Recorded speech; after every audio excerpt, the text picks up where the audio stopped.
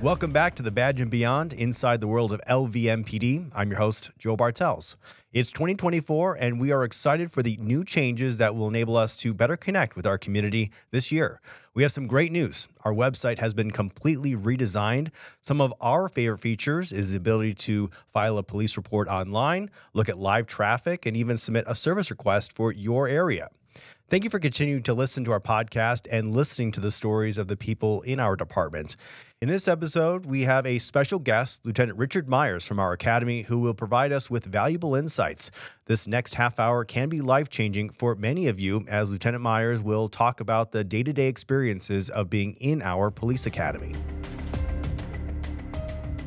All right, Lieutenant Rick Myers, thanks so much for joining us on this podcast. For the folks listening, kind of tell us where your current assignment is and what do you do day to day? Thanks, Joe. Happy New Year.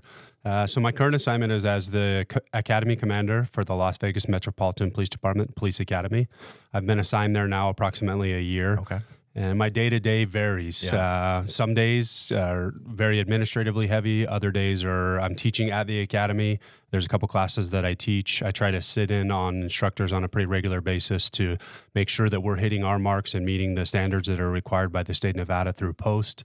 So every day is busy. It's typically 10 to 12 hours a day at the office, engaged with all three of my staffs and the recruits that are going at the academy.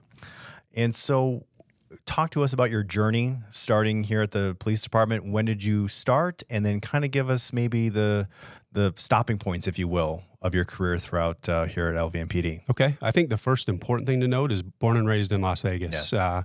At the time that I got out of the Marine Corps, Las Vegas wasn't where I wanted to come back to. I tell every young person aspiring to get into this career 20 years later, I couldn't be more grateful to be here and be a police lieutenant with the Las Vegas Metropolitan Police Department because of the opportunity. And the opportunities that I've had over the last 20 years, obviously I started in the police academy, the same one that I'm in charge of today. And then I worked my patrol stint for about 4 years. From there, I went to our firearms investigation detail. That unit has morphed into what it is now, but then we worked covert and undercover gun investigations in consultation with the Bureau of Alcohol, Tobacco, and Firearms. Okay.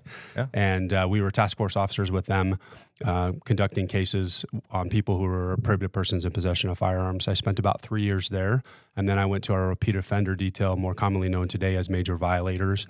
Spent another about 3 years there. Decided to test for sergeant. Didn't pass the first time. I got a good score, but they were only taking about 30 plus ties. Okay. And I, at 94%, didn't make it. Wow. And was frustrated by that. But the next year put a little bit more work, did things a little bit differently, and made it the following year. Nice. I spent about a year on the Strip on Graveyard, so Las Vegas Boulevard. Probably saw a lot. Easily the 5 miles of probably what I think the most important property in the United States, certainly in the state of Nevada. And I did. It was a great experience, but it's not conventional policing, working down amongst the strips and with our security partners. And so after a year there, I left and went and did a little bit more conventional policing at one of our area commands. And I was asked to come back and work for the lieutenant that I worked at Convention Center for in our special investigation section. And I spent a little over 2.5 years in our special investigation section on the swing shift, covert undercover enforcement squad. Great experience in all of the different establishments here in our valley, ensuring that they stay on the up and up and criminal activity is not occurring there. From there, I went to our counterterrorism section, and I spent about 2 years in counterterrorism. A year and a little bit more of that was on the Joint Terrorism Task Force. As the sergeant over there, I had 3 detectives on the International Terrorism Squad, 2 detectives on the Domestic Terrorism Squad, and collaboratively, we brought information and worked cases with the police department and the FBI. I unfortunately was the sergeant there in our 1 October attack, which was challenging, being a native Las Vegan, to see that kind of horrible act occur in our city. But I was so proud of the men that worked for me that day, and the men and women that worked that case collaboratively around our agency and with our federal partners to ensure that there were no additional threats to our police department. Or to our agency, our area, excuse me.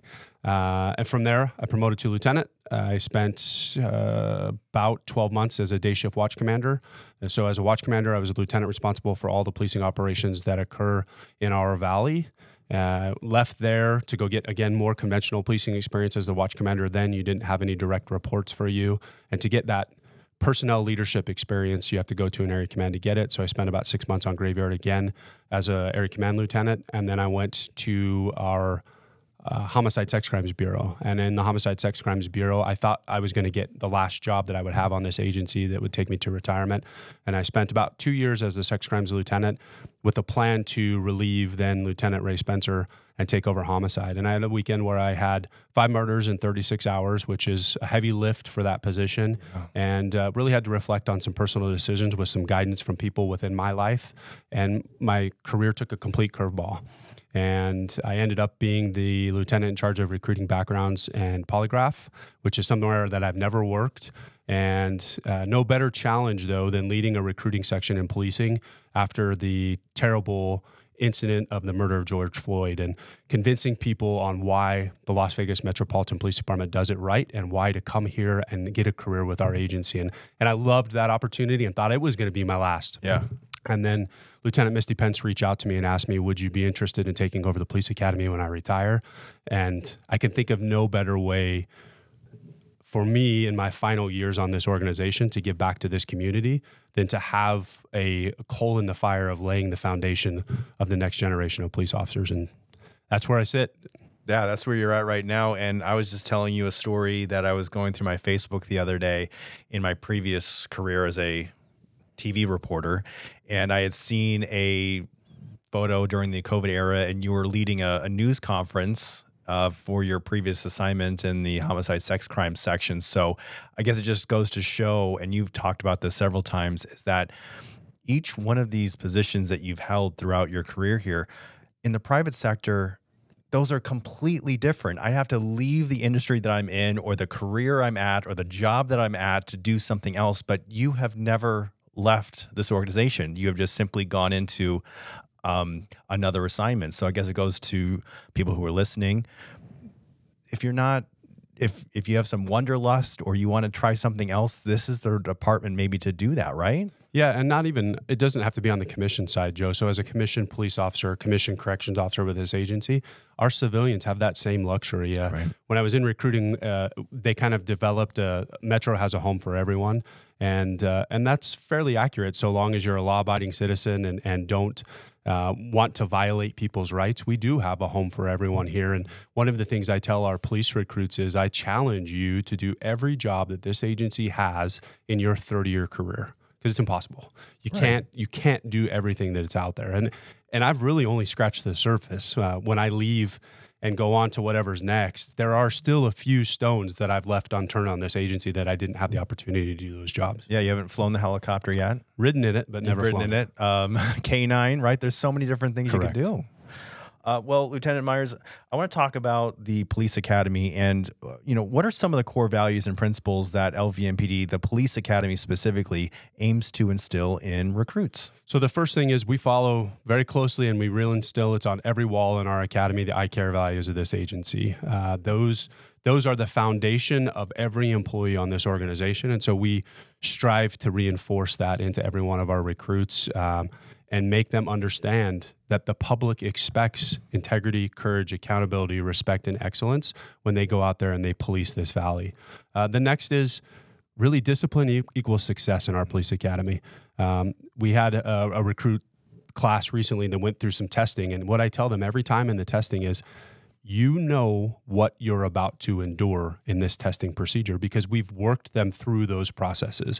They may not know exactly where the dot goes across the I that they're going to get, or the cross the T, the period at the end of the sentence. But there's not going to be anything crazy that they see in their scenarios. They just have to be disciplined and study what is given to them and be prepared for the testing events. So discipline equals success. And the academy, both police academy and the corrections officer academy, are both designed for the success of every recruit that wants to be there. That's the key. Right. And so how does the LVMPD Police Academy focus on really ensuring that recruits are physically and mentally prepared? Because it's mental, a lot of the training that also goes into this, right? It absolutely is. And it starts with testing. I speak at every testing event, minus 1 or 2 a year because my schedule just doesn't allow it. And I don't hold any secrets back. The academy is paramilitary. There's a reason why we induce stress. In fact, I talk to that testing group and I have them engage in conversation with me, because what I learned in 2020 is one horrible mistake from a peer, and I call it a peer because at the time he was a police officer, hundreds of miles away from Las Vegas, can make my officers have to stand and work what started as peaceful protests and turned into horrible riots with officers getting hurt and citizens getting hurt because of the things that other people in that riot are throwing and things of that nature. Right. And so we want to induce stress, especially at the beginning of the police academy, because police work is stressful. And we have to let these people know that they can work through the stress of the police academy. It's not because we enjoy being paramilitary and yelling and screaming and all of those things. That's not why. We have to make them understand that they can work through that adversity and the stress of the police academy, right? And then the physical training is important because the public expects, and this is what I tell the recruits all the time, on their worst day, the public's worst day, that's when they pick up the phone and call 911. Right. And that could be that recruit, future police officer's day one. And what the public doesn't know is that a day one trainee is coming to their worst day. And it could be that day one trainee's worst day also. And so they need to be physically and mentally prepared through the physical training basics that we give them at the police academy to deal with that person's worst day and get them the help that they need. The second part of that is Sheriff McMahill has made it very clear that emotional well-being, mental health, physical health is important to him. And it's one of his top priorities. In fact, he stood up the Wellness Bureau on account of that, right? And so we have to, some people have never had formal physical fitness training until they get to the police academy. We have to give them that foundation. Right. And then we have to reinforce that foundation with why they need to do it throughout their career. Because what we know is when I got on this agency, it was not uncommon for people to retire and have a heart attack shortly thereafter because of the endorphins of adrenaline going through that heart, right? Mm-hmm. And if we've not induced that heart into stress and we continue to stress that heart out through physical activity, those endorphins, when they disappear, are going to cause the heart to have its own stress. Mm. And so the PT goal is to continue that post-police academy and lay a foundation for the rest of the life. Yeah, for sure.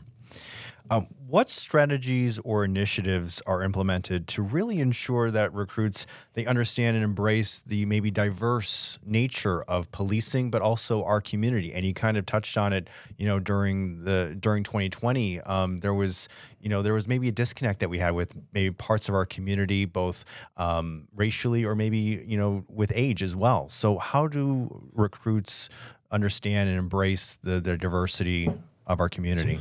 So I think the first point of that is I don't know that we had a disconnect. In fact, I would think our community did a lot better because we had those community partners, unlike other places, to help us get through that hard time. And our violent protests, we found out were a lot of people coming from outside of our community to create that chaos, right? So I think as an agency, we've been doing pretty good with that. I want to start with recruiting. And when I was the recruiting lieutenant, I was on the Sheriff's Multicultural Committee recruiting subcommittee, where members of the Sheriff's Committee from different cultures come together and we talk about strategies to recruit in different communities. And those strategies have looked like having testing events on the weekend, right? Because the working man or woman can't get off work generally between 8 and 5. Right. Convenient schedule for us, right? So we have to adjust our schedules to make those work. And then holding those testing events within different communities of our neighborhood. So we had testing events over in the historic West Side. We've had testing events on the east side of town, predominantly Hispanic area. We've brought that test to different areas of our community to try to make them have a little bit more convenience to get to the test, but then also to get out into the community and still get out there and meet people and shake hands and make them understand that as police officers, we're human beings too, right? So it starts there. And then now at the police academy, we continue that with Mr. Ramadan, and who is also part of the Sheriff's Multicultural Committee. He comes in and he speaks to our academy, recruits at a couple different times during the academy. And then during field training, he also has continued interaction with our new officers as they're going through the field training process. And he also partners with some other community partners where they have Adopt a Cop Week, and they go out into the community and meet with our community partners. And many times they're not even in uniform. It's just to develop that bond with different members and groups throughout our community. And then at some point they'll learn that they're a police officer. And that kind of helps to bridge that gap with our different communities within Las Vegas. Yeah. So, it's one thing to talk about it, but it's really implemented at sounds like various stages, both during training, during the academy, and then even afterwards. Folks are really integrated with the community and really get to build those authentic relationships, which you mentioned are so critical. I want to touch briefly on the continuing education opportunities and the training that goes on even after the academy. So just because the academy is over and you've got your badge pinned on and you're out on the streets, the training doesn't stop, does it? No, it continues, and it just gets harder, to be honest. Yeah. I tell our recruits that the public's expectation is that we get it right every time. And the only way we can get it right every single time is by continuing to train to get it right every single time. And so when they finish the 1,050 hours of the police academy and they enter field training, there are training days set aside with those field training squads where the trainees are put through additional scenarios, where they continue to take tests through the field training program. And then once they graduate field training, it doesn't stop. There's mandatory required training that our officers around the agency, all ranks, have to complete annually. And then there's voluntary training. And I tell young officers all the time, the public expects in the 40 hours of your work week that you're out policing the streets. And so there are times where you may have to make yourself better, to continue to progress your career, do some training on your off days, work with your leadership about your time and make sure that that's getting taken care of. But to continue to sharpen that sword and to be that best police officer that we have on this agency, you have to continue to train and take the opportunities that the agency is giving you. The agency pays a lot of money to different training organizations to come in here and train our officers, and they might fall on one of our officers' days off, but recognize the value of that training, what you would have to pay on the outside to go get it, which many of our peers have to do at other police departments. And I think that's something that our officers sometimes forget and lose sight of, especially as they get tenured throughout their career. There are agencies that don't spend a whole lot of money on their training. They don't bring in outside trainers to make their officers better, to make their detectives better, and this agency does that. Yeah. I know you've probably seen, since you've been in the police academy over there, hundreds of faces, hundreds of stories, hundreds of people that you've interacted with. Is there a memorable story or a success story that someone has really overcome a lot of maybe hardships or hurdles and ultimately made it? So there's two. There's one that's not hardships and hurdles, but I think it's an example of the type of caliber people that we're attracting. For sure. Recent class, we had a Marine Corps drill instructor. And for those that don't know, Marine Corps drill instructor school is one of the hardest schools in the Marine Corps, right? Yeah. For that person to take off that rank, which are going to be a non-commissioned officer, a staff non-commissioned officer in the military, and come to our police academy and subject themselves to the paramilitary discipline of the academy and the studying requirements, all the requirements that we have in the academy, just shows the caliber of human beings that we are attracting to come to our police department, right? And then as far as a success story, we had a recruit who actually started when I was in recruiting. She was a single mother of multiple kids, doing it all on her own. Didn't have much of a support network, minus her mom, who was assisting her with some things. Wasn't quite there, ready to go to the police academy. There were some things that she was still dealing with, and she worked with our recruiting detail, who's phenomenal. For anybody listening, if you're interested in becoming a police officer or corrections officer with this agency, please go to recruiting's Facebook page. They post on there all their test preparations, PT preparations, and she took advantage of those things. Yeah. And over the course of 6 months to a year, she got herself ready to go to a police academy. And it was awesome because I saw that start as the recruiting lieutenant, and then she was there in my first police academy. That's great. But she faced hardship there too. Yeah. Her challenges at home didn't stop because she was in the police academy, but she overcame them with communication and talking with her tax staff. And then the second part is she actually failed part of the academy. But we have a recycle program. And when I say fail, she just didn't pass one test. Mm-hmm. And we have a protocol in place. She was recycled into the next class, and she did phenomenal the rest of the way through that class. And from what I understand, is doing phenomenal out there as a police officer now. That's great. And so I would tell anybody who thinks, oh, I've got this going on in my life, I've got that going on in my life. First of all, take the test. The test is good for at least 12 months, and I think it's actually 18 months. I'd have to confer with recruiting, and you can ask them for that specifically. Yeah. But take the test and then work on getting whatever that is in order to come to the police department. Because when they come to the academy, they do have to have their personal life in order so that they can focus strictly on the police academy. Again, life happens, right? And what I tell every testing group is communicate. We expect communication both through the background process and through the academy process. My TAC officers are parents. My TAC officers have worked around policing for a long time. They're hand-selected to come to that position. They know how to deal with life's challenges, whether it be a baby, whether it be a car accident, whether it be a significant other having medical issues. We'll work with you through those things. Don't let them be the reason why you don't come, but get them in order before you come to the academy. Awesome. I wanted to ask you about graduation. So someone who's gone through this rigorous training and now it's time for the day for graduation to get their badge pinned on, take the oath of office. Lieutenant Myers, I guess, what's that like for you to lead this? Because you're up on stage, you're part of the ceremony, but maybe set the scene for people who haven't been to one or they're listening to this. What's it like? The first answer to that question, the best part about my job is I know the behind the scenes. Right. I know the challenges that each of the recruits had because I get briefed by my sergeants. I know what they had to overcome to get there, right? The crowd doesn't know that. We don't advertise that. But the beauty of watching them get that badge pinned on by the sheriff or their loved one is they overcame all of those things and they're now getting ready to go out and police this valley because they earned it. Yeah. We don't give it away. They earned it.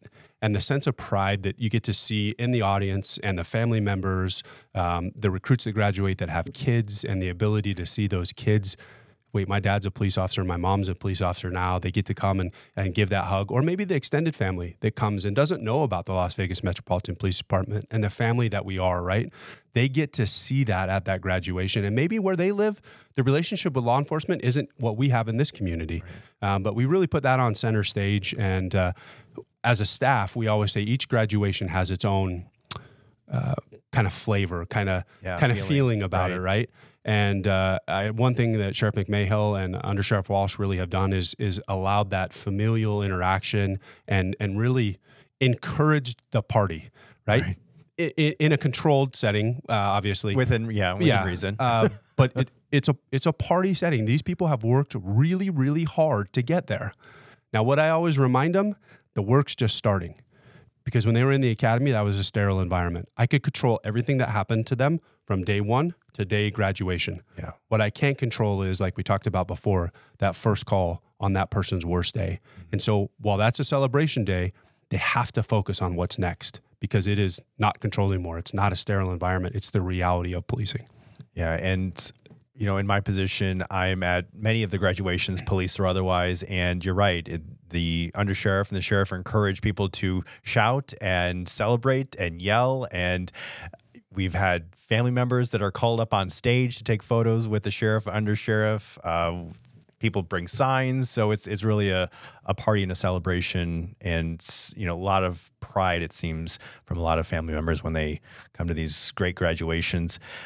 As time is kind of running out, I want to ask you, in terms of training and technology, the advancements are pretty incredible. How do you get these recruits, I guess, up to speed on some of the new or emerging technology or techniques throughout the academy? So the goal is to implement it into the academy. And one of the things we're doing with this academy that starts this month is it'll be the first all-digital academy. Wow. We're going to try that. It's a challenge for us as a staff to, hey, we didn't think about X, it's going to cause Z. And that's what we're working through right now as we get ready to start this academy. But the reality is, when I started this job, we had hundreds of different pieces of paper that we took out to work with us every single day. We pulled out a piece of paper and we filled it out. Our officers can leave a substation with no paperwork to support them other than a notebook to write some notes until they start doing their report on their tablet. Mm-hmm. And so we need the academy to look like that. For sure. Technology is ever changing. We bring in outside units to come and brief our officers on where their technology is going, Fusion Watch, things like that, what to expect when they become a police officer. But staying on top of technology and then making it a priority is one of my number one things. The other thing that I think we really have to focus on is continuing, as I said before, what Sheriff McMahill said with mental health. Mm-hmm. We brought back emotional survival for law enforcement at the police academy. Our officers, or recruits, are encouraged to read that with a loved one. And then chapter by chapter, once they're in the academy for a little bit, they start getting those assignments. They bring in a paper and they talk about what they read, discussed with their loved one and the perspective. The other thing we did is we have a family night for the police academy. We also now have a family night right before graduation for a field training. Because as my loved one leaves the sterile environment of the police academy that I talked about, I don't know what to expect in field training. And neither do they really. Right. They go through an intro to FTEP class, but they don't know what they're about to get into. And so we invite families back into the academy, and we have that introduction to FTEP. And it's great engagement back and forth. We have peer support there. We have our chaplains come in. There's all that engagement, and then our FTEP program. And so we get positive feedback from the families. And the other thing that I read an article from a law enforcement online periodical, and one of the counters is a lot of the militaristic of law enforcement, right? And I told you about the paramilitary and why we do it and the need for induced stress. But what I don't want my legacy to be is that I produced robots to become police officers. And so there's a point at the academy, I'm not going to say what it is because we don't want our future recruits to know exactly, where we really start to have them engage. We want them to talk. We don't want them to leave the police academy and be this robotic structure. And so when they hit that point in the academy, no longer do they have to stand at attention when members of the agency walk by. They are supposed to stand and engage that member in conversation. Good morning, sir. Good morning, ma'am. How are you today? And then pick out, sir, why did you pick to wear the tie that you're wearing today? And all of that is to elicit conversation with that person so that as that recruit leaves and goes and become a police officer, they are now learning how to elicit conversation with the public. Yeah. Because we don't want that robotic, militaristic police officer out there. We want them to be able to switch to their training and take control and be able to command a scene, provide calm to the chaos, let citizens know where they need to go, but they need to be able to get down on a knee and hug a child if that child needs it and not be that robot that generationally it's been looked at, law enforcement has been. So hopefully those are some things that we're trying to take into the future. Some of it's already been implemented in the academy, and when we make changes, we have to fine tune those changes. And so that's what we're doing. Wow. Things are always constantly changing, fine tuning things, and you are the best person, I think, in this agency to lead the police academy and help mold those future officers that'll be hitting the streets. So thank you, Joe. Lieutenant Myers, thanks so much for joining us on this episode, and we appreciate your time. Thank you. Thank you for tuning in to explore the LVMPD Police Academy. We hope this episode provided a glimpse into the Academy's commitment to excellence in law enforcement and education. Special thanks to Lieutenant Richard Myers for sharing his expertise. Also, if you're interested in becoming a member of the Las Vegas Metropolitan Police Department, you can email recruitment@lvmpd.com or check out their website, protectthecity.com. Join us next time for more intriguing discussions. Don't forget to subscribe and share your thoughts on this podcast. And as always, thank you for listening.